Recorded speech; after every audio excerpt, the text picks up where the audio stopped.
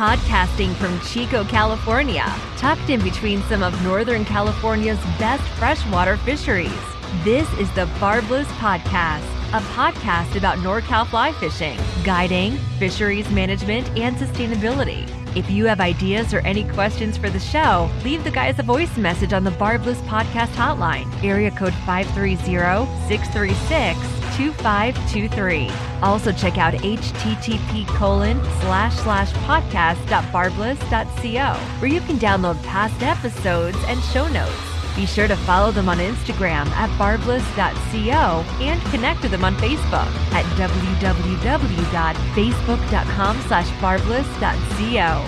Here's your hosts, Chad Alderson and Nick Hanna. Fish on. Hey, welcome to another exciting episode of the Barbless Fly Fishing Podcast. I'm your co-host, Chad Alderson. I got Nick Hanna in the room. Nick, what up? How we doing, man? Good. Today, HarvestWild. Have you heard of HarvestWild? Wild Harvest? HarvestWild? It's HarvestWild, right? It's HarvestWild. I know. Thank you. Normally I there's no space. It's just HarvestWild. Yeah, HarvestWild, no spaces. So I didn't jack that up at all. No, you did good. Okay, cool. That's a first. So basically we have Aaron, we have Michelle, his wife, and Emma, their 2-year-old. Their last name's Grabiel. Yep, Grabiel. I had to spell it phonetically for everybody so that I didn't butcher that. We had Michelle and Emma sitting here, but baby Emma had a meltdown a little bit. Put too much gum in her mouth, and she got in trouble. So, Aaron, the reason we reached out to you is because how many people have called us or mailed us about these guys? Like probably 5 or 6. Obviously, you're doing something different. And I think the things that you're doing different is why we wanted to bring you guys in, because I think it's like your format for guiding, and outfitting in general is, I would say, innovative, right? There's not a lot of folks doing it yet. There's little pockets of it, but not like how you guys are doing it. So we wanted to bring you on and talk about the brand a bit, what you're up to, how you guys even came upon the concept, and go from there. Is that cool? Yeah. First, tell us about yourself and where you're from and how you got into all this. Yeah, I grew up in Palo Cedro, just east of Redding, and just spent every day I could out in the outdoors. I was homeschooled through middle school, so my parents used it as like an incentive to get me to get my schoolwork done.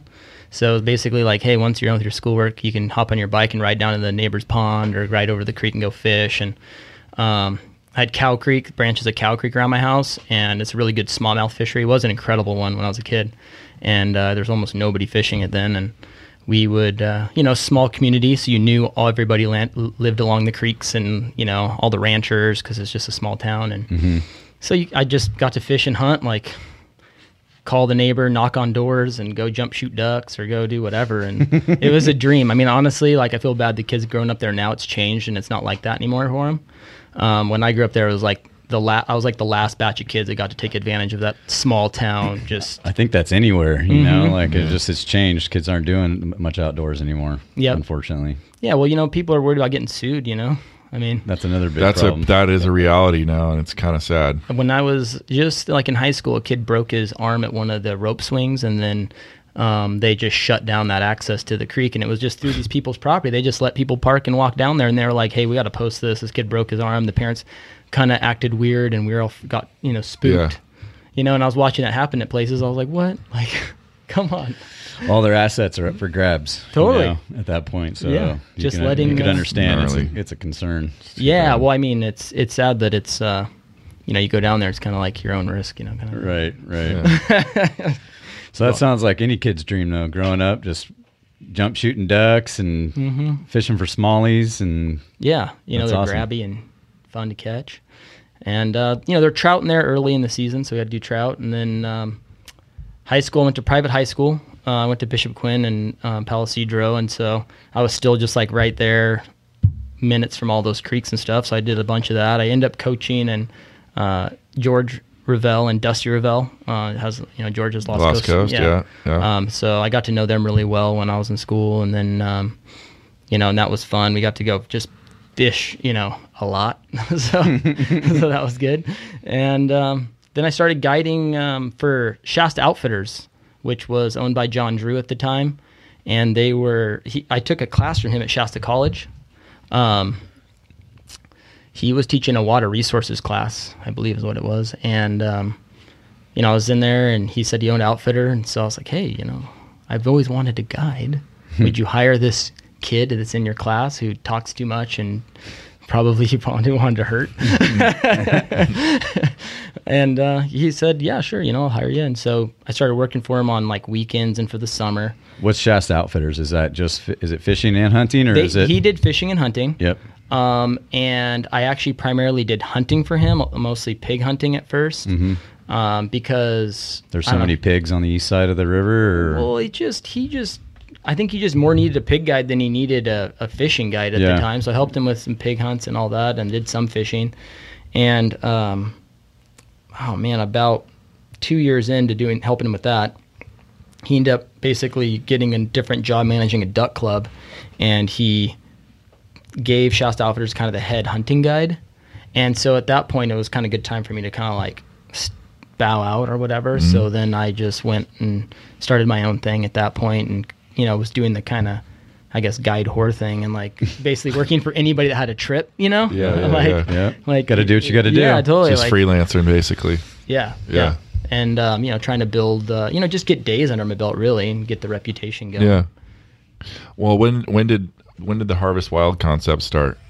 About 5 or 6 years ago, we started playing around with the idea, and we really wanted to get, like a social media presence that was different, because I didn't want to get on social media and start exposing spots and start giving away like the local, like little spots that can't really support guiding or can't support people talking about them. Like they get it's a precious resource that needs to be respected. Yeah, totally. For these little spots, there's places that are big enough to guide, and then there's places that are like, a little too small, and you really, maybe now and then you got to do like sneak a day in there because it's blowing 45 miles an hour and you can't get in your drift boat and go, and the guys are already in town, and you want to audible and just get them on the water. Mm-hmm. That's what those places are for. You save in your back pocket for those things, but they're not to be like posted and all that. Mm-hmm. And I wanted to get kind of give people information, give people like a different avenue to see the outdoors, just from like the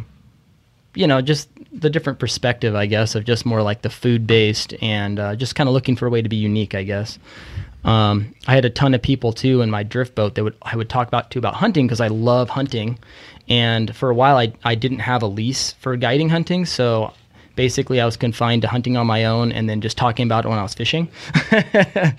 And so I was just like, I'd ask people, what made them want to fly fish, and I would ask them, okay, well, if you like fly fishing, you like the idea of this sport. It is a blood sport. What's your, reluctance to hunting, or were you ever curious to hunt?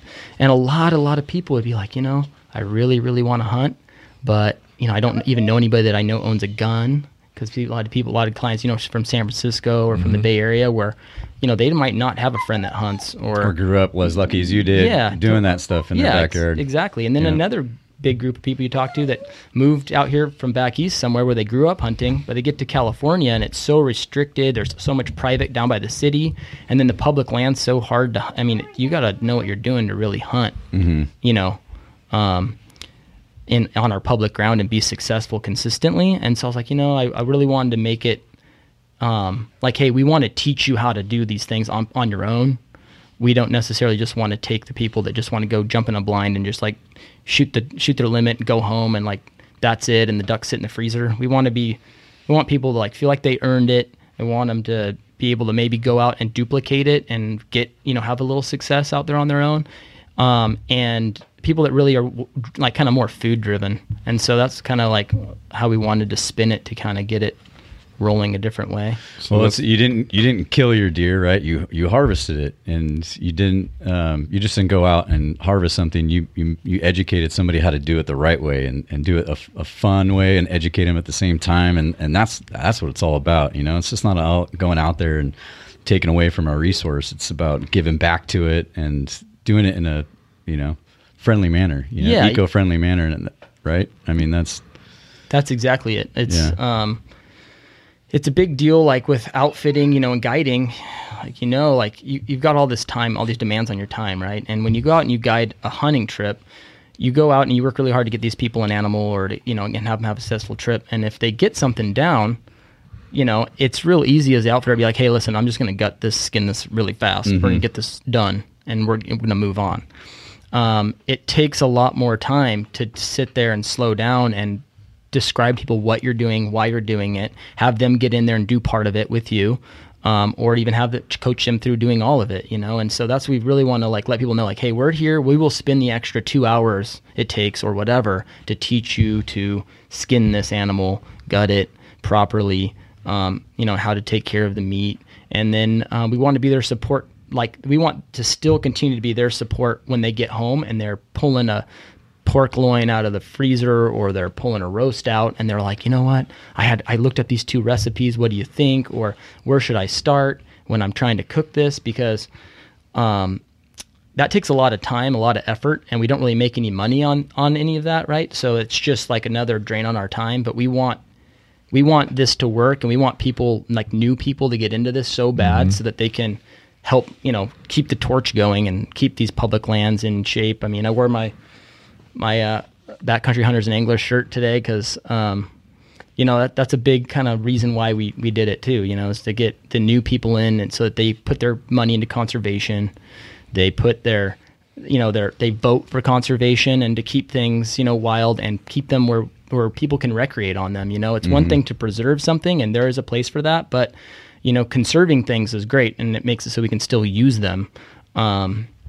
So, just trying to get that promoted. No, it's well said. Yeah, the educational piece that you just talked about resonates with me because we're trying to activate new anglers basically, and for a lot of that reason, for the political power that it comes with it. Once we kind of unify as a community, we can hopefully vote and affect legislation, whether it be water rights or whatever. Yeah, exactly. So that's awesome to hear. The thing that you were saying, there's the day that you book, but then you book a client, but it's also when they get home and they're digging through the freezer trying to figure out how to deal with pork loin or whatever. That's that part that I think what I was talking about earlier that you guys are doing different, right? Or there's this more of a curated kind of experiential guide sort of, where it's not just you show up at 9 with Aaron and then 4 p.m. you're done. The relationship doesn't stop there, right? That's my takeaway, which is pretty cool. Yeah, like your website says hunt, fish, gather, field to table, clinics, right? That whole just the gather and field to the table, I think is an interesting cool add on to just being in the guiding industry, right? You're not just hunting, you're not just fishing, but you're doing these other things that you kind of bring it back to how man and women we used to survive, right? It's just an awesome experience. I think everybody should check out. Yeah, and it's like when we were at the SAC Expo down there, I did a couple talks on like sustainable, keep for fishing. We have limits that are set. Doesn't mean you need to keep your limit because you want to keep some fish. Keep what you can handle, what you can cook at the time. Fresh fish is the best. There's no reason to take fish home and freeze it. You should have that stuff in the smoker the next day or eat it that right then. Yep. If not, I don't see a big reason to keep it. I mean, obviously you go to an Alaska trip or something where you're going to keep a whole bunch of like salmon. You can vacuum pack it. It's good, that's a different thing, and that's a once in a year trip that people make. It's not like you're doing it every single day and filling up the freezer. Yeah, that's not the back. Running out here and grabbing a striper for dinner, or go and catch a couple shad and bringing them home. So, we're I don't know. What was the inspiration for bringing all that together like that? It was basically we had the idea to do it, and then I actually called John, the guy who got me into guiding, and I was like, "Hey, John, Michelle and I have been brainstorming. We can't come up with a good name for this, and this is what we want to do." And he's like, "I own this .com, HarvestWild.com." And I was like, "You say what?" He's like, "I think it'd be perfect for you." It's a great brand, man. And I was it's like, a really no way. great brand. Yeah. So he's like, "I actually had this idea very similar to what you're doing." He wanted to do mostly just hosting and not necessarily like actually getting the ranches and doing it the whole entire thing. Right. And so I was like, well, I want to like get the ranches and be the guy running like the whole entire deal. I'd love to do some hosted stuff with people, but it's so hard to get, book this date and then have these people that are interested in this one thing be able to show up on that one date. It's much easier to say, hey, we offer all these things. Contact us if you want to do it, and then we will price it according to how many people you can get to come participate. Can you talk, just kind of like go through the litany of services that you guys have, like the experiences you guys provide? Okay, so we do That's clinics. Pretty cool. Yeah, for hunting, fishing. For fishing, we'll do fly fishing and then spin fishing clinics, and we can be species specific to those. We do the hunting clinics as well, and we'll do like upland, waterfowl, and then big game, or kind of like the way we break it up. And those we go through everything from like how to draw your tag for big game, and then how to like e-scout, like scout online and find your places to go scout, find the animals, and then, go out hunt and, process the game, how to take care of it out in the field. There's a ton of people that are very scared about like, they think that they're going to somehow like ruin it. I mean, you can ruin game, but there's not that many things you need to do to really keep game in good shape. You just got to cool it down, got to expose it to the air. You want to skin it and get it, where it can cool down, get it in the shade. I can't believe how many people, that's our biggest, thing is like, well, their biggest concern is like, I'm going to, go out and get this deer. Well, how do I cut it up? I'm like, well, the big thing about cutting up a deer is that if you accidentally cut a roast in half, you just made 2 smaller roasts. You didn't ruin it. You just made it maybe Which is not usually used for making stews. Yeah, or, putting in a crock pot. Yeah, I mean, if nothing else, you totally butcher it. You can do jerky or burger with it. You know, exactly. Making some burger with it. Yeah, you make it happen. You can't be afraid to make some mistakes. It's going to happen, and you just do the best you can. And there's a lot of avid hunters out there that don't even know that stuff. Yeah, right? They take their game to a butcher shop, and then it gets processed for them there. I mean, they don't even know that whole system. And I think your business opens up the doors for even those people to get involved. Yeah, right? well, and even learn from. If you take it to a butcher, that butcher doesn't necessarily like game, right? Yeah. Like, not everybody has a taste for game. Some people just don't like it, That's just the fact of it. And so your butcher might not necessarily like venison, and if he doesn't like venison, then how good of a job is he going to do coaching you on your first deer you bring in on how to butcher it? You know what I mean? He's going to have you maybe do a lot of things that somebody who really appreciates venison wouldn't want to do, He might be grinding it all up in a hamburger and getting rid of a whole bunch of great steaks and roasts that you could be taking advantage of or something like that. And so that's another reason, like another thing that we do is if we're not going to help you butcher it and you just, your time restraints or whatever, you don't want to take that on yet and you just want to take it to a butcher, we're going to, go run through a bunch of different cuts that you can do and things and different ideas in order to have a butcher properly cut it, because he might cut it in a way that you end up making, spaghetti sauce and tacos the rest of the season. Right. So is there like a little classroom kind of a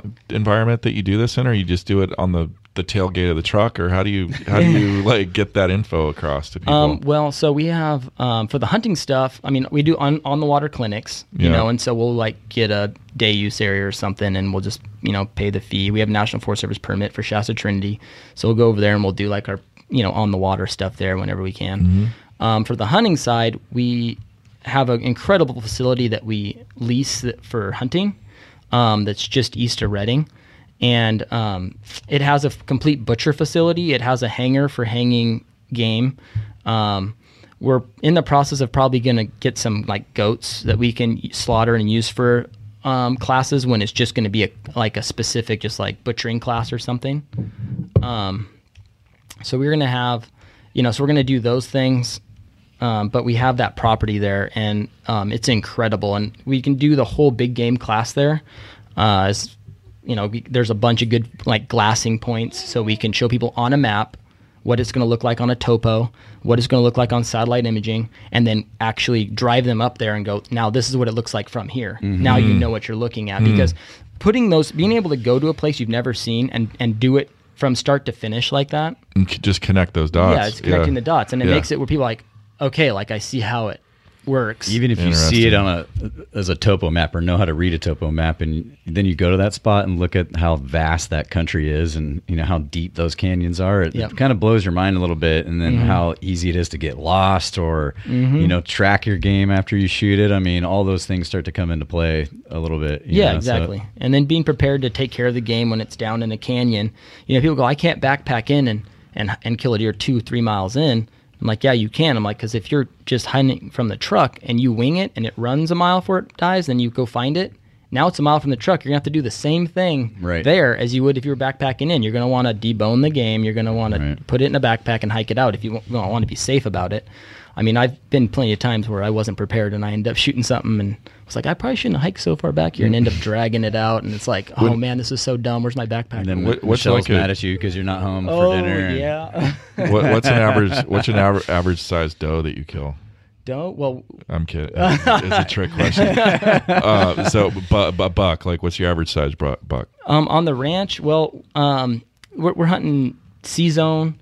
They're probably like 100-inch, 120-inch bucks, because we're doing a lot of beginner hunts. We're not really targeting like specific trophy, deer. We're trying to get people a good experience and get a nice clean shot. So really what we're focusing on is a great experience for new hunters right now. And so we are working on getting more than the size of the deer, getting them a nice, I want them to have the opportunity to hopefully spot the deer, stalk the deer. I don't want to drive up on the side-by-side and be like, there's a deer right there, just shoot it.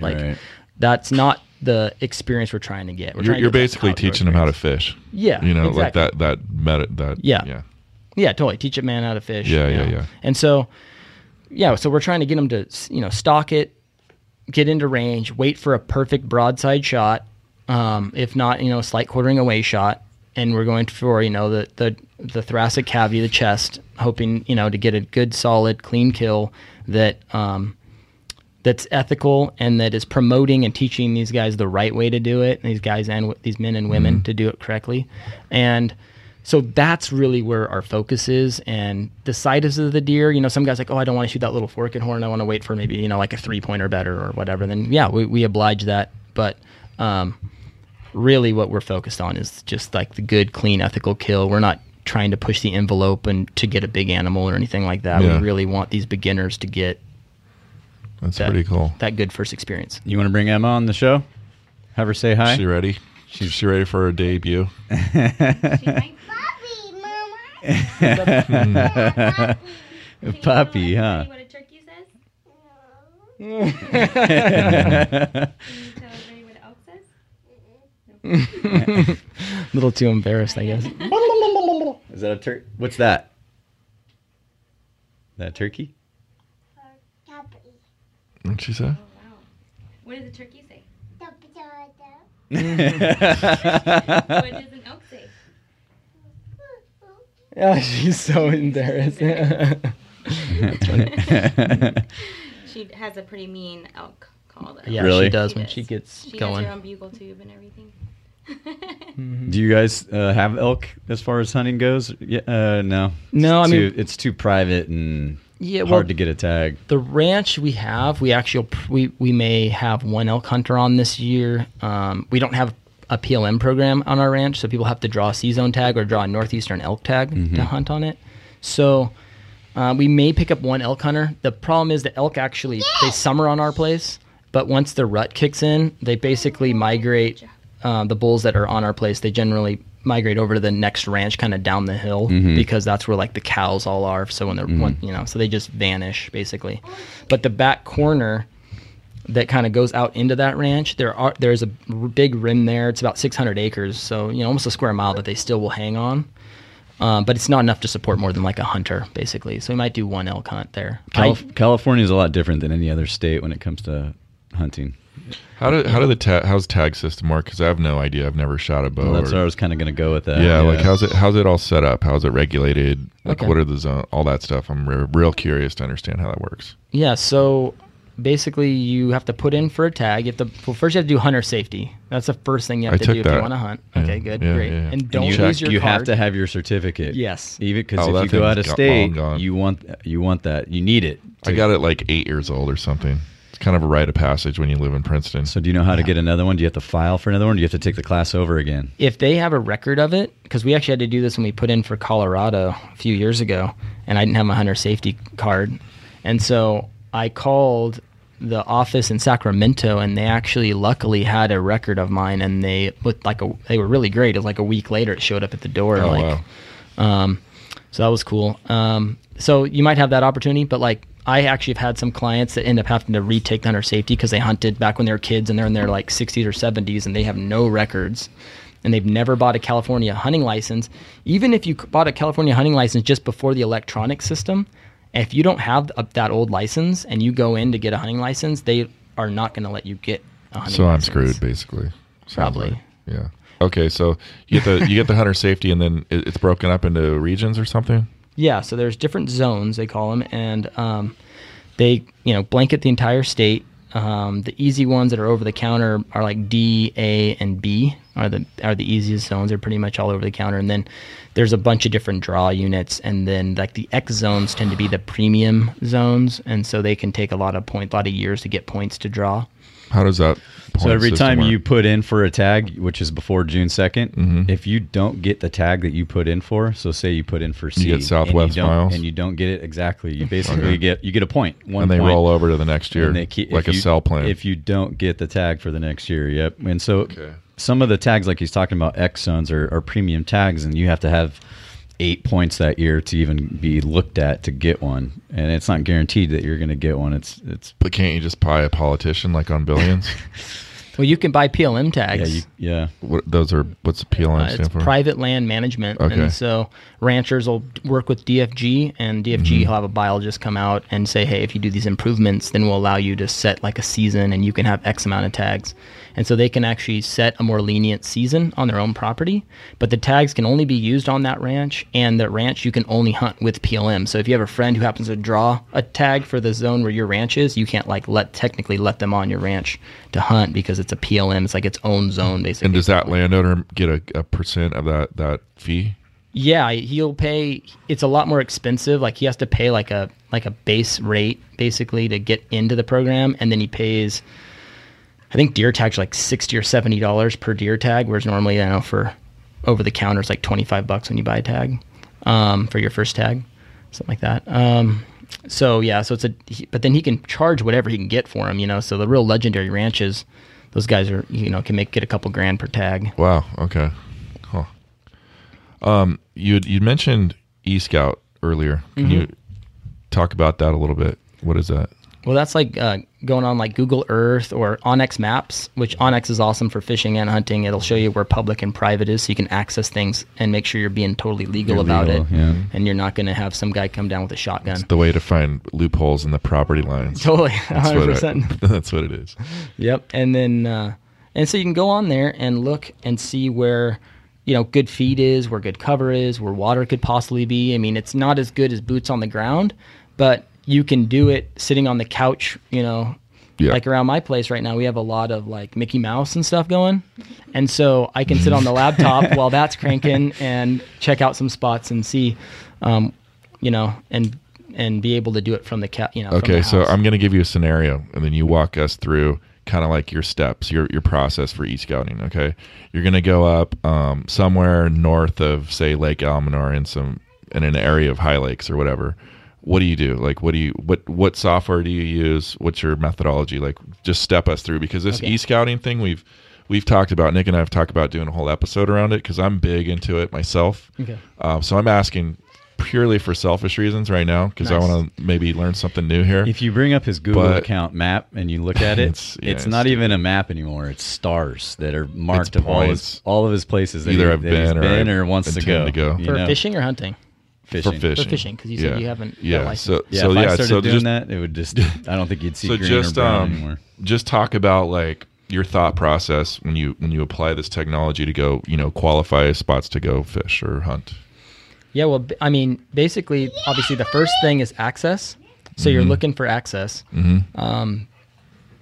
Excuse me. So you got to find where there's an easement through to whatever ground or river you're trying to get to. And an easement is? It's just any, like, either a public, like there can be private property with a public access road through it, and sometimes they'll be gated and you have to walk them.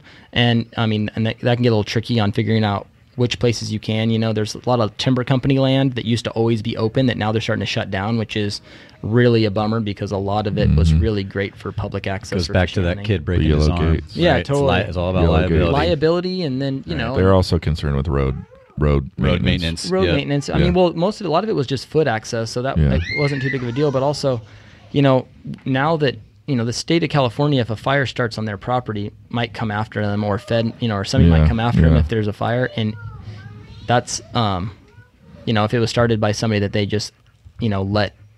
Yeah, I think it all comes down to the risk mitigation. That's always the root of it. It seems like the road maintenance thing's bullshit. I think it's just risk mitigation. But anyway, we digress. So I want to get back to software you use, and then, like, you know, you're going to go look at something on High Lakes above Almanar. What steps do you take? So you kind of started it. So you almost went like the main road, right? So the main freeway or road to get to the nearest place, right, of access, and then from there you got to kind of.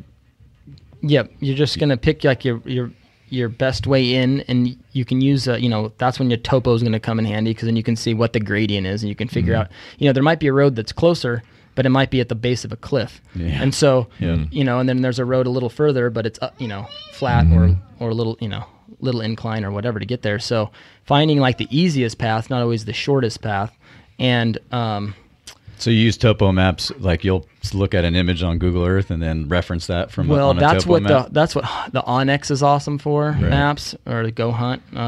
They you know, you can click satellite, and you got your satellite imagery, and then you can click there's like a blend, I forget what they call it. Like a topo filter? It's so it has a topo that's like translucent over the satellite imaging, and then you can go just to topo if you really want to see what the topo is doing. I would say, like, the biggest thing for me, honestly, that I have found in all of my scouting and all that I've used it for is for elk hunting, finding like bedding areas. Like, you can look at this big old hillside and find this one little flat spot in this gnarly canyon, this one little like tucked away little cool little spot for him to bed in a flat spot. And you go hike out to that spot and you're just like, oh yeah, the elk live here. Like, it's just beaten to, like, there's nothing left on it's just dust. They just in there every day. I don't know how many spots I found that way where I was just like, oh, it looks like it might be a little. So you're just looking for little flat places on the topo. Yeah, I mean, for the elk bedding, you know, that's the one Chad's thing. Thinking about this waterfall, like, oh man, there's this big drop, and there's got to be some toads sitting down there below it, right? Yeah, or above it. I don't know. I'm just throwing it out there. And then and you're like, so it's Onyx and Google Maps, pretty much, right? Yep. And the Onyx is sweet. It's like an app on your phone. Yeah, we do the same exact thing then. Yeah, that's exactly what I do. Yeah, but I also use Google. Do you save those maps to your phone so that when you're off? Yeah. Satellite, you can still see what's going on. Yeah, and that can be an issue because, you know, you're like, oh crap, I didn't, you know, I need actually the one next to this map. I should have got a little more, and then you're out there and you have terrible service, and you're standing like on your tiptoes on top of some ridge trying to get it to download. So make sure you've downloaded the right ones. Yeah, and the only other thing I would add to that from a fishing perspective, the other thing that I do personally, Department of Fish and Wildlife, they do fish surveys everywhere on every major river and every major lake, so you can get an idea of biodiversity and also amount of fish in an area by doing some pretty interesting Google searches for PDFs of these research papers. They're internal memorandums that the state, you know, basically shares within the department, but they're all available. Some of them are pretty old, though, right? Long Google. They are current, but some of them go back to like 08. Some of them are, yeah. Some of them are 5-10 years old, but I found some High Lakes with brookies in them using that method. That's awesome. So that works. And they don't do those surveys every year though. That, you know, it's like seems like every 4 or 5. Seems like, and it just kind of rotates. But okay, I just gave away some secret sauce. But you still have your topo map on you, right?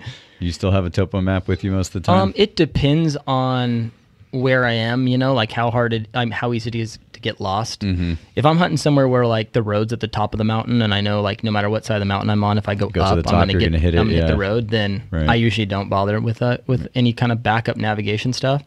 But if I'm in like real flat terrain where there's like less landmarks, and I'm like, okay, so this is easy to get turned around, and then I'll tend to have, you know, backups, because I've hunted some places where it all looks the same, and you're just like, okay, so which way is which? What I think that little hill over there. Have you heard of GoHunt.com? Yeah. Yep. Are you a member of it? Yeah. Is that? I mean, I'm trying to remember which. I mean, are Onyx and GoHunt the same or no? No, different. Okay. Different. Yeah, GoHunt is, and they have Onyx is the one I have. Onyx is awesome. I mean, it's like if you're serious about trying to find new spots to go and you're worried about trespassing, you need an Onyx account. Period. GoHunt's more about having those preference points kind of laid out in front of you and knowing where you can put in for what's your best chance of success with those points that you have available. And they don't have it for California yet, do they? Or do you I don't know if they do or not, but they're specific to getting you tags, like your best ability to like draw a tag or be able to go hunt and have a successful hunt. It's a really cool site that I know a lot of my hunting buddies love. Yeah. GoHunt.com. Let's talk cooking. Yeah, I was just going to talk cooking. That's where I wanted to go. Michelle, we got Michelle, and yeah, I get it. You're part of that, right? Here, put these on. Step up to the mic before she starts. She likes black licorice. Here she comes. Yeah, bribery. Ew. I know. I don't like black licorice either. But you guys are very much like partnered together on this venture, right? It's kind of a team effort. Is that correct? Yes. Yeah, it is. Oh, let me unmute you here. Sorry. Go ahead. Yes.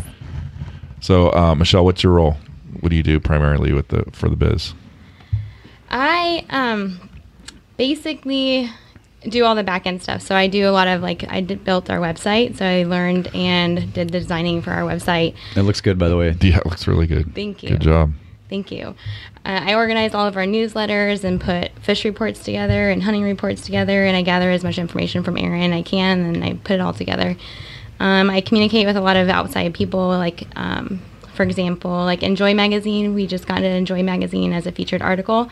So I've been talking to them back and forth for about a year. So trying to set things up like that, get more exposure, do a lot of the marketing side of it. Nice. So ops and marketing. Sweet. Yeah.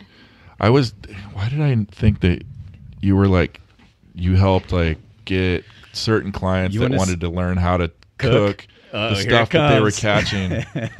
Who's doing that? Which one of you is in charge of that? Because I want to talk food. The women cook, right? No, I'm sorry. I'm just kidding. I'm totally kidding.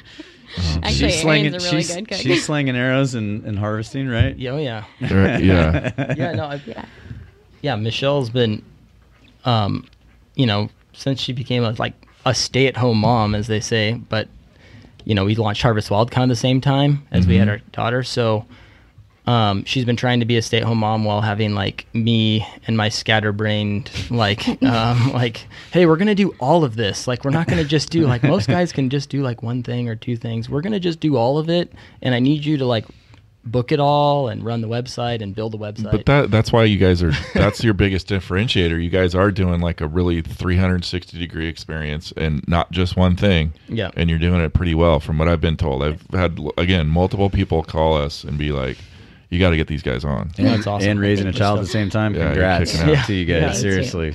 It was important to us to be able to do it together as a couple. It's very one-sided, especially the outdoor community. A lot of people think well, just my husband goes out.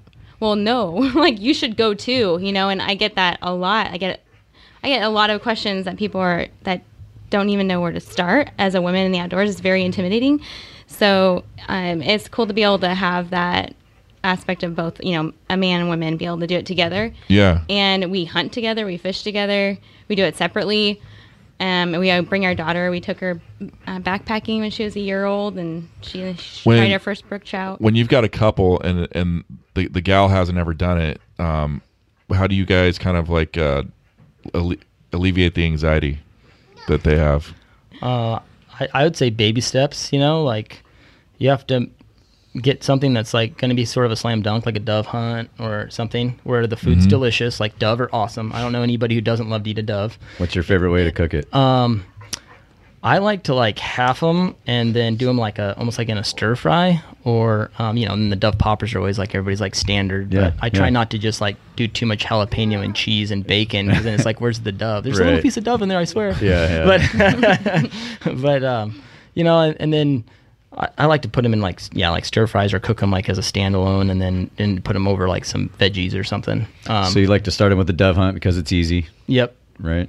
Yeah, a dove hunt's easy. He doesn't need a lot of gear, right? You can like get a loaner shotgun, go shoot some trap, get like a 5-gallon bucket that hopefully isn't bright orange, sit on it on the edge of a tree line or by a pond and shoot some dove, Like super basic, really easy. You don't, you just wear like normal clothing, like blue jeans and like a brown shirt, and you can probably kill some dove. And then, so are you guys getting more couples because of this? Yes, and families, and we're getting, that's cool. Been getting a decent number of like father-son groups where I can't believe how many dads are getting into hunting now because their kids have interest. Mm-hmm. And I don't know where all these kids' interest is coming from. I don't know if it's Joe Rogan, baby. Instagram, yeah. Yeah, Instagram. And then, and I think like maybe like Hunger Games, because she's like shooting the bow and shooting birds out of the sky with a bow. And these kids are like, I think, honestly, I think it's Joe Rogan because he talks about it all the time. And there's a certain contingent of UFC fighters that are into it as well. Yep. And a lot of them were converted by Rogan. And it's just part of the culture now, it seems like. Totally. And then there's the whole paleo thing going on, and it's all kind of just intersects. Yep. Yep. And it's funny because, now with a lot of kids in school get kind of like bombarded with some like the ethics of like factory farming and all that stuff at young age. And I think some of these kids are like, well, I can go hunt my food. Like, yep. I can't tell you how many times some older guys told me, he's like, can you imagine like that when people go to a grocery store and they look at that package of meat, they have no idea like how that got there or how it is, or if there's an animal laying there, they have no idea what to do with it. I mean, I have an abstract idea of how it got there, but I definitely don't know what cut of meat it is. I mean, I couldn't point. I mean, it's a round or whatever. I wouldn't be able to walk up to an anatomy thing and say, oh, that's that part of the cow. Yep. But so many people don't. Don't know where it's come from. But I think the biggest thing, too, is finding that connection with their food. Now it's such a big deal that people don't know where their food comes from. So having that connection and learning where their food comes from is such, it's such a big deal. We haven't bought meat really in our household for a long time. It's like there's duck, there's deer, there's elk, fish coming out of the freezer all the time. Like I'm just pulling stuff and defrosting, going home at lunch, just defrosting it. And that's kind of how I feel super lucky to honestly be able to do that and not worry about. We're lucky just living where we do geographically. It's possible to do that. I lived in Santa Monica and it was just unheard of. You couldn't do that. Right. Just logistically, you can't get past the 405.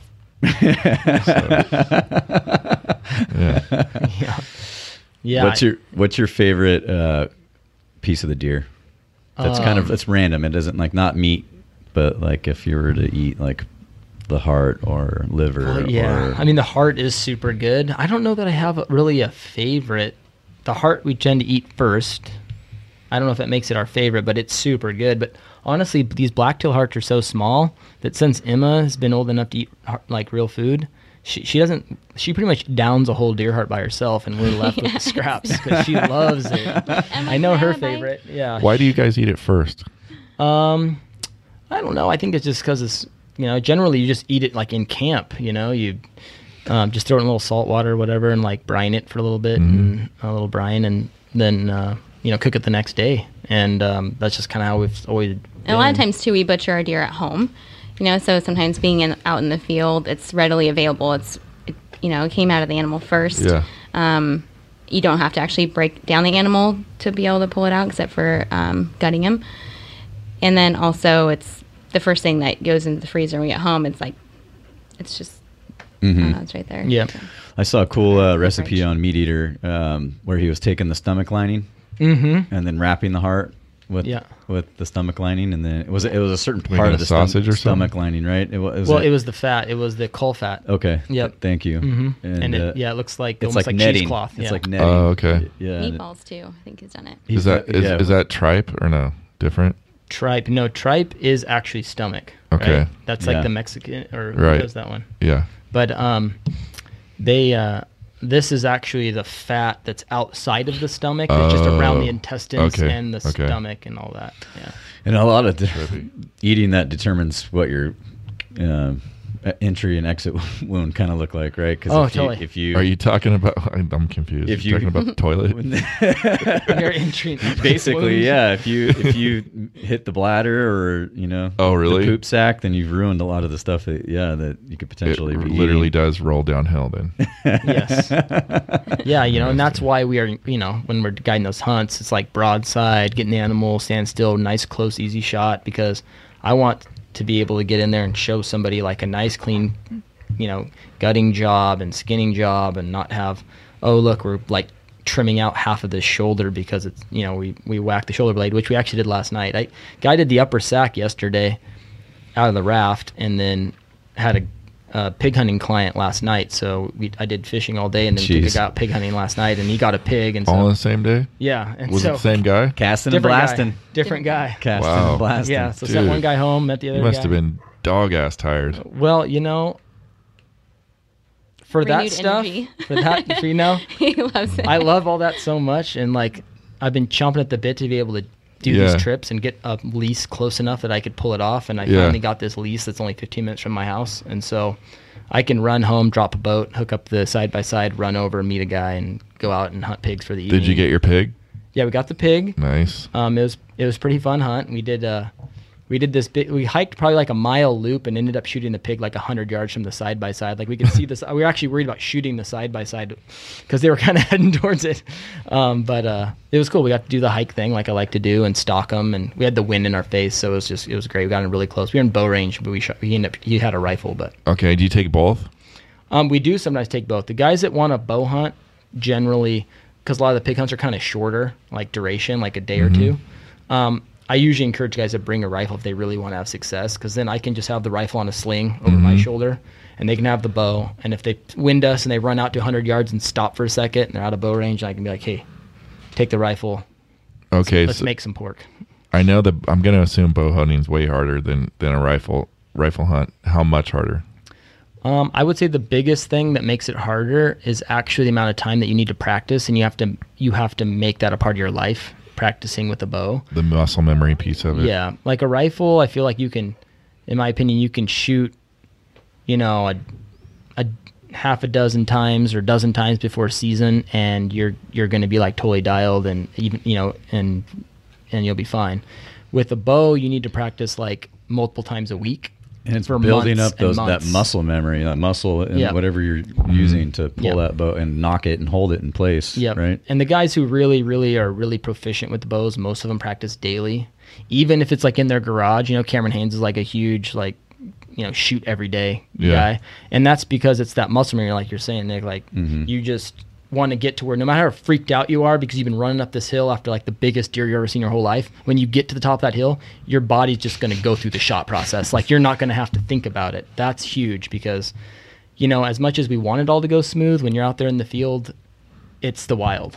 And the wild is like, take no prisoners. Everything's life or death. You need to just be ready to do it. And so that's why the practice is huge. The same thing is just like if you're going permit fishing to Mexico, and you got to practice. You got to stand on an ice chest in the windy days and try to, throw a tight loop in a lot of wind. Preferably with a pinch barb. When you see that permit or you see that buck, right, you start freaking. You get I call buck fever. Do you get buck fever on permit too? Yeah, permit fever. Really?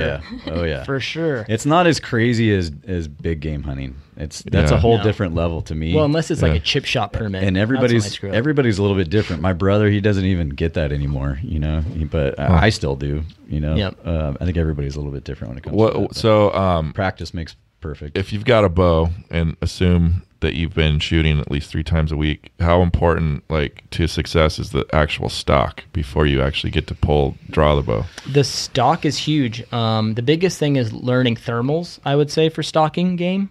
What is that? So learning where the wind's going to go. Because honestly, stocking up on a lot of game, they have good eyes and stuff, but you can usually, with all the camo we have now, and if you just have the most minute little bit of cover, you can actually stalk in and not be seen. You just go real slow and you're patient. But the biggest thing that ruins, once you've got those things down, being patient, moving slow, and knowing how to use the terrain, which I would say is the easier part to learn, the wind is just crazy because the wind's the thing that no matter what you do, it will it'll screw you basically. Like, you think you got it dialed and you're like, okay, the wind, it's 10 o'clock every day at 10 o'clock in the morning, the wind's been shifting and then going uphill from, the morning thermals going, or the downdrafts over with, and it goes up, and you plan your stock and you think you got it dialed, and you get over there and it's 10:45, and then the wind starts going straight downhill to the deer. The deer's gone. I mean, that's the hardest part, is playing the wind. So do you have like a decision tree already set up in your head? Like, so the scenarios basically like that you're going to be ready for. If the wind shifts right, I'm going to do this. If it shifts left, I'll do this. And I ask that because when you're playing baseball, like every pitch, right, you're on third base, you know there's a guy on first and there's a guy on third. What am I going to do if the ball's hit to me? It's that kind of a situation. Exactly. Is it similar? Yes, it is. It definitely is. And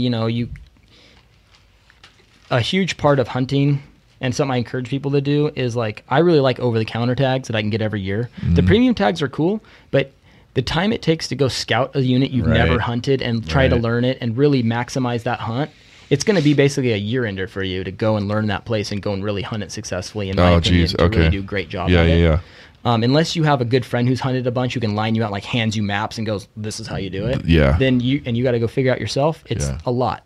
And that's why over the counter is awesome. You can just, dedicate year after year, and you have to look at it like, like how long does it take to get a college degree? Okay, well, that's what it is to go out and harvest deer successfully and consistently, right? So you need to go out and you need to commit 3, 4, or 5 years to like going back out and repetition of going in those areas. Learn, okay, if the deer are bedded in this draw, if they leave, they go to the saddle. If I know that because I've seen them exit, or if I just make a lucky guess I'm in a new spot and I spook them and I just hightail it, sprint up the hill, go around the backside and get to that saddle, I can beat them. A lot of times they'll slow down and stop in some trees or whatever, and you can get there and you can cover your own escape route sometimes and end up getting animals if you know it.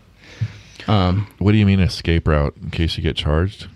What do you mean? Not for you, for the deer. Oh, okay, I got it. I've never done it, so I got a bunch of dumb questions. No, those are good questions. Drones. Drones? Yeah, do you use those at all for scouting? No, I don't. I just don't.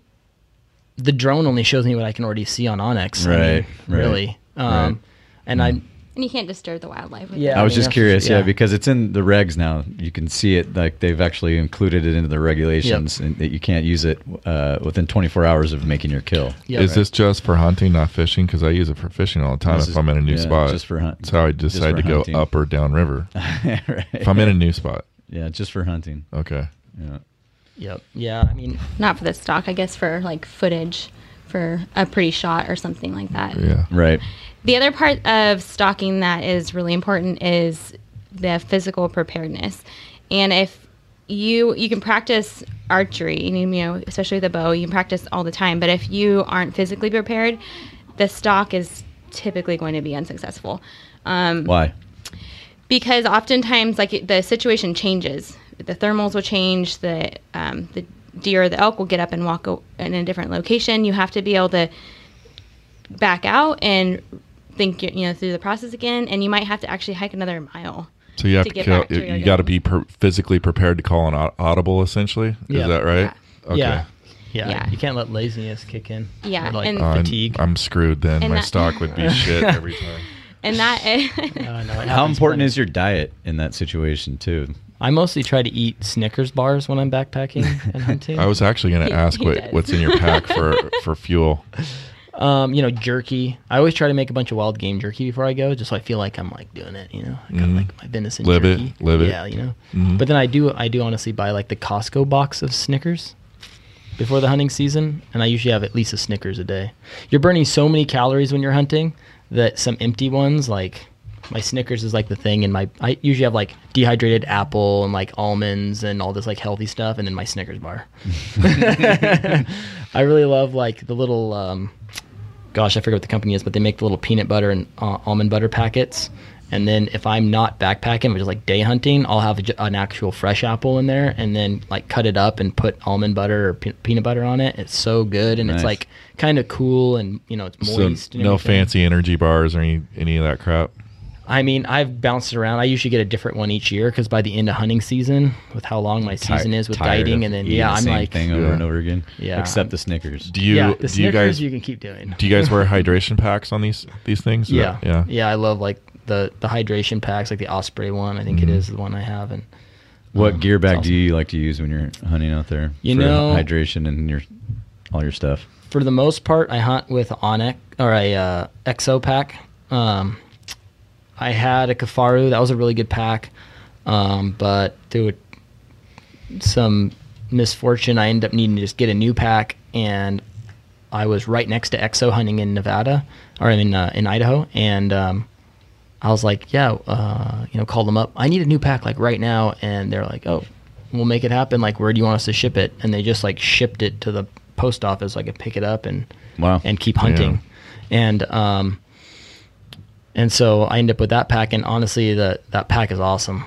It fits really good. I packed out a bunch of like heavy, like over 100-pound loads of meat with it, and I had like no soreness. It was actually pretty incredible. Really good pack. And so I pretty much use it for everything now because I love it so much. It's huge. I think it's 7,500, so it's big, and you really have to strap it down and cinch everything down when you're just like day hunting with it. But it's become a part of you, it sounds like. Yeah, well, then it's like having a smaller day pack that you can't really pack a deer out with. Sometimes you get in a situation where you got to go back and get a frame or something to pack an animal out with. And I've got now where it's just like the extra pound that my big pack weighs, or pound and a half or whatever material, might as well just have it. And then you're ready. I've always pictured when you pack an animal out, it's like some of those old westerns I used to watch where they had the entire beast slung over their shoulder, and I've like pictured ticks going down their back and shit. Yeah, like a stick in between two guys. Yeah. So when you guys break it down to transport it and move it out of a canyon or whatever, do you quarter it, or how does it work? Well, in California and in Oregon, where I mostly hunt, you can debone them. You don't need to leave any bone in. That just basically means you take the meat only. Be like if I was going to fillet a fish and leave the rest. Yes, exactly. Only the meat. Okay. The issue with that is that it won't last as long, so you'll need to get it butchered and like frozen or cooled sooner. If you keep it in big quarters, big muscle groups, then you're not exposing as much. Yeah, you're exposing less bacteria to the meat and stuff, so it'll last a lot longer if you need to hang in camp. So those are kind of the considerations that you need to think about. And you take plastic bags with you then? No, well, you don't want to do plastic bags. I have like one plastic bag just to keep blood off my backpack while it's in the backpack. Yeah. But I actually had like my stepmom stitch up these little meat sacks that were actually the perfect size, because a lot of them are kind of too big, and when you're divvying it up to get like a pack to pack nicely, it's tough with bigger bags. So I usually carry a couple bigger, like the QU zippered bags. I really like those ones. For the bigger muscle groups, and then all the smaller stuff, I have these little ones that are probably only like maybe 11-inch diameter, and they're awesome because they're just they're small, they're narrow, and then they're maybe like 2 feet long, and so you can just strap them in underneath gear and stuff, and they work really well. So that's usually what I have it. And then you can hang them in a tree easily, like if you're solo. The other problem with big bags is when you're by yourself and you're trying to like hang like this heavy bag of meat and get it, and then you like, if you drop it, you're going to puncture it. Then you're going to have issues because then flies can get in there, and then you're trying to like, fix it out in the field. I like the smaller ones. Do you ever solo on these hunts? Yeah, I do. I do solo, not a lot, just because of the, time restraints. The inherent danger. Well, I think you're like, you feel if you safer when you're by yourself because you don't have somebody else with the happy trigger finger standing next to you. I just be like worried about a snake bite or something crazy. If you're cautious when you're out there and you're mindful and you're observant and you have your basic knowledge of like navigation and first aid and all that, you're gonna be fine out there. I mean, most likely. People that take unnecessary risk or like to push the envelope, they're usually the ones, or the people that just have no idea and are oblivious. Those are the people that get in. When I am by myself, I definitely don't quite take like as gnarly of routes across like rock faces and stuff. Like I try to be mindful, especially if I don't have cell service. Like if I happen to be somewhere out in the back country, but I happen to have cell service, then I'm like, hey, I'm going across a gnarly spot. Text like, Michelle, she's at home or whatever. That was my next question. Don't hear from me an hour. Is like, do you have like a GPS, like the satellite stuff, like the Garmin InReach or something like that? Do you use shit like that or no? My dad has one, and so when I'm solo, sometimes I'll borrow that if he's not using it. But other times I just don't. Ever been bit by a snake? Not a venomous one. I like it. You're firing from the hip. I was thinking about boots as you were talking about your backpack. And, boots? Yeah, boots, like your shoes that you're wearing, because and everywhere's different. You start going out of state, you kind of have to use stuff that's a little bit thicker because it's cold, but California's pretty warm, so you can get away with some thinner layer insulated boots. But what do you have something that you like to use? Yeah, I like the Loa boots. Loa? No, Loa. Loa boots, yeah. They have some really lightweight boots that are like as light almost as like running shoes. I mean, they're are these ankle height or up to the calf? They're like like the 3/4 height or whatever they are. They're not all the way up on the calf, but like high top ones. But you can get them, and they're what is it? It's like the Sahara, or I don't remember what the model is, but it's basically like they come in like a beige, a tan color, which I really like because they don't absorb heat as much as like a dark boot. And then around here hunting in like tan colored grass, so they actually blend in better too. And so your feet aren't like these black things moving through light colored grass everywhere you go. So I really like those boots, and they make a Gore-Tex and a non-Gore-Tex. For archery season, I use the non-Gore-Tex for the most part because they just breathe so well. Like they're awesome, and they have a fairly soft rubber sole, so they're pretty quiet for stalking. I like to take my boots off for stalking when I'm bow hunting for the most part. Ask if you wear take slippers. Your shoes off? Yeah, whenever I can, I take my shoes off. That's what the Native Americans did, man. That's how they got so close. You can walk so much quieter. It was like my buddy uses slippers. You know, he keeps his slippers on and just. Okay, so at some point, you're trying to close the last 30 yards or something. Is that the situation? Yeah, last like 80 yards, 100 yards. Depends on how loud it is. Never been snake bit? What kind? Yeah. Holy smoke! But what gender? Yeah. I have no idea what it's like to hunt with a bow, but I've always told people it's the pinnacle of any outdoor sport. I think probably just thinking about all the things that would have to come together to be successful at it. You know, the hardcore outdoor people that I know, they say that bow hunting for elk is the shit. Yeah, it's incredible. It's super fun. It's something that we still have, like we have great numbers of, so you can buy over-the-counter tags and go have like a legit opportunity to go harvest an elk and like at least have a great hunt. And they're really, really fun. You know, you can call them in when you're bow hunting. You know, it's a lot of times during the rut, and you also get to you can hunt as a team well when you're elk hunting, because having a caller and then shooters in front of the caller is a very successful way to hunt them. And so it's like it's a great one that you and your buddies can go and plan and do together and kind of learn together. And whereas deer hunting, yeah. Well, I said buddies. But yeah. Well, you don't have to date every girl you know, babe. And so, you know, it's something that's great for a group kind of setting, you know, and you get to work together as a team. Yeah. And if you have a bunch of guys that are like, you know, you all have the same mission, and they're guys you really trust that, you know, you can that are going to work as hard as you are to get animals down. It is so fun to be out there in the woods with you know, your friends and family, and doing those things and hunting like that super hard.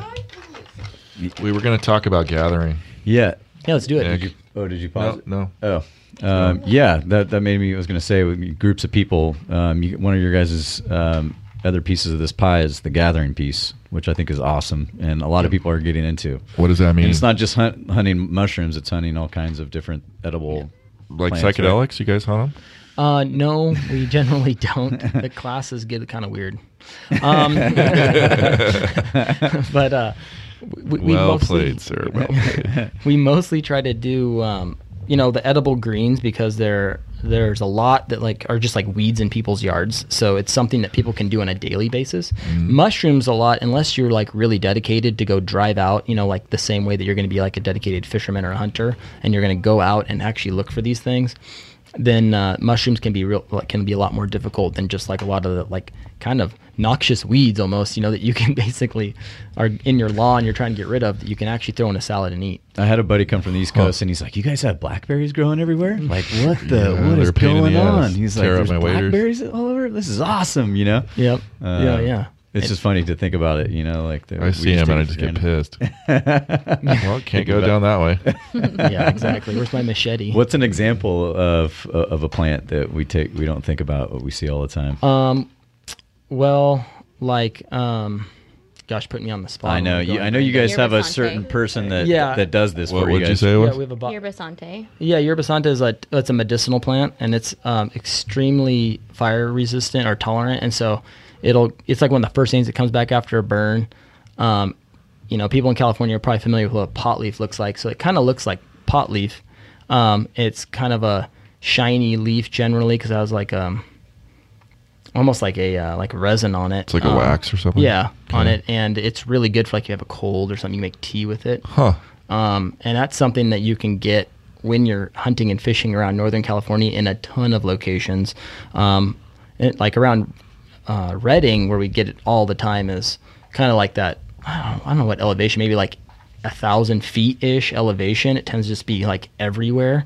And they do a lot of prescribed burning, like around Shasta Lake, and it comes back in those prescribed burns like crazy. And a lot of people don't like it because it's not like I don't know. It's kind of like brushy. Does it have a brown branch?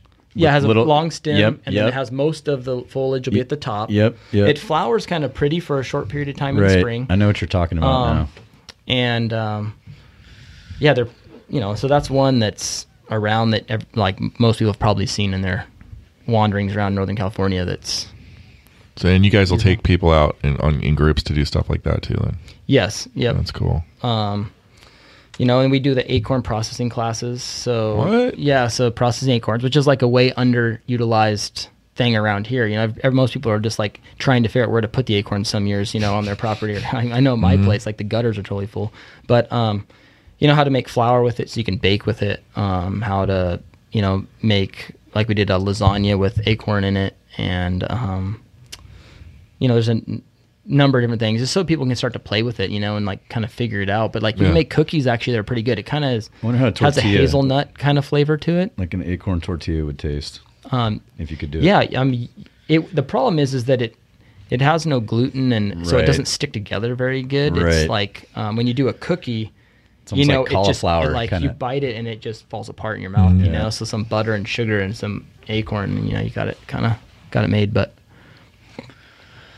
that's so, Michelle. I wanted to ask you earlier, but we were watching Emma run around all over the place, but we just went off about hunting and fishing. Oh, back to the services. Yeah, so I wanted to give you an opportunity to give your 30-second elevator or hour, however long you need. Can you guys talk prices too, or is it variable?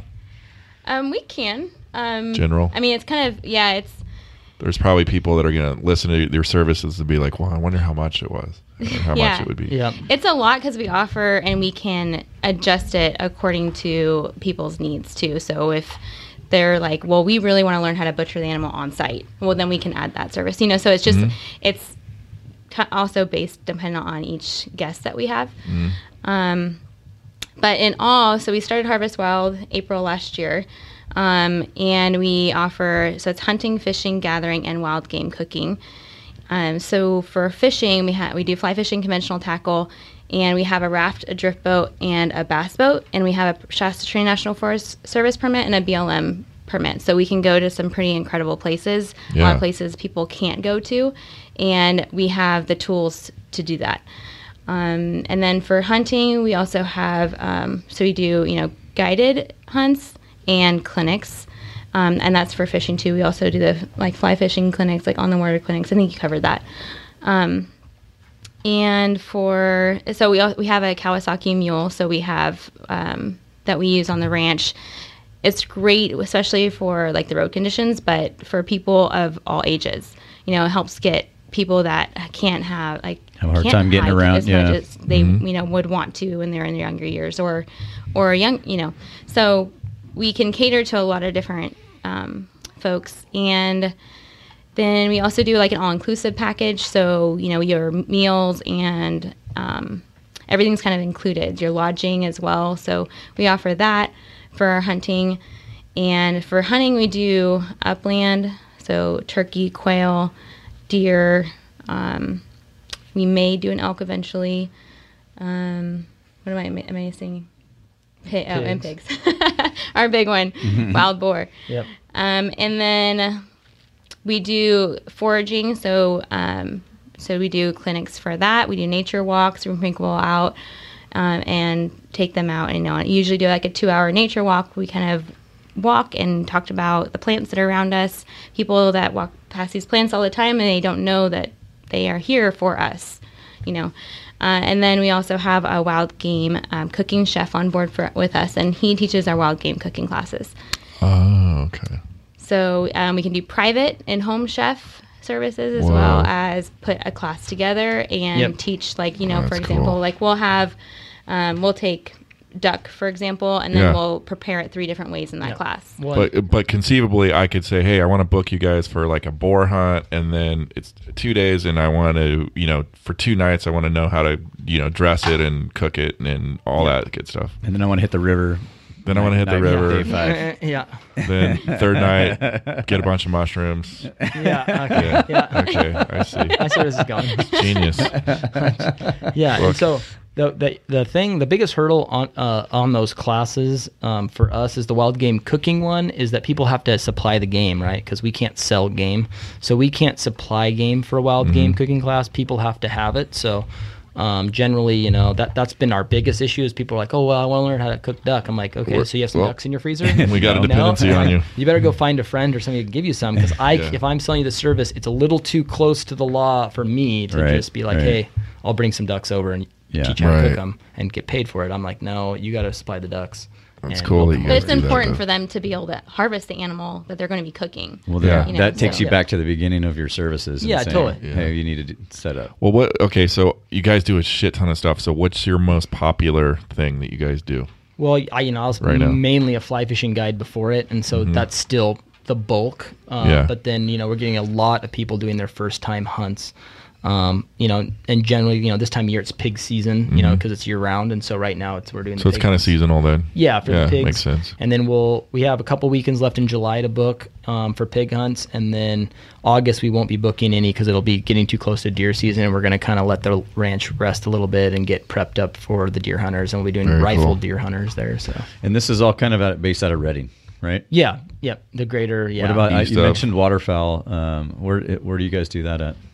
So with waterfowl, basically I end up, like I know a handful of guides that are down the valley, and we'll end up just getting a day with them. And a lot of times they're doing me a favor because someday they have blocked off for their family, because a lot of my groups are booking kind of late. And then we go down and, and hunt with them, and then go through the whole field, dressing and the whole process generally is why, the people that are there for that. And, so it's usually, Calusa, somewhere like that, Corning. Cool. Yeah. So, go ahead. I was just going to say, too, something that a lot of people don't know is that we can cater to big parties, too.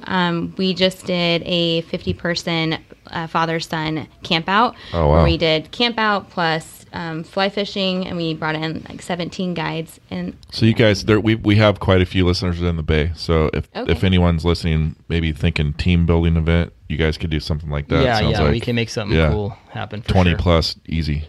Yeah. And cool. cater all the food too. So.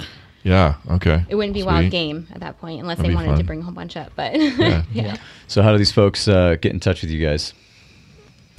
They can go to our website, so HarvestWild.com. They can sign up for our newsletter. That one goes out. We try and get a newsletter out once or twice a month. They can do that right from our website. They can call us. What's the number? 530-356-2189. Instagram? Yeah, Instagram messages work. Facebook messages yes, work. Please follow us on your Instagram, Facebook. What is it? What's your handle on Insta? HarvestWild_HW. Okay. And then email, is always like great. And that's harvestwild@gmail.com. What about Facebook? Are you guys on Facebook? Yep, and it's just HarvestWild. HarvestWild? Right. HarvestWild.com. Give your phone number. Is that what it is? I can't even keep track. Give your phone number one more time. 530-356-2189. Cool. Yes, we're very personal, so feel free to call us anytime. Thanks for coming on, and also I apologize that my dog literally stared at you for half this show. I like your guys' gear too, your hat and your shirts. Can they get that stuff? Yeah, too, yeah. as well? Your brand's awesome. Yeah. You guys did a good we job. have swag available. Yes, it's on the website. Swag. Yeah. Michelle, who do you guys host with? Who's your internet provider for your web host? It's Squarespace. Nice. You guys did a good job on it. We tried a different one, changed WordPress, it. Yeah. Is your e-commerce site on there too? Yeah. Yeah. She was so good. I was impressed. She was putting every single crown back in its place, and then when I looked back over, it was upside down. Dumped it back out.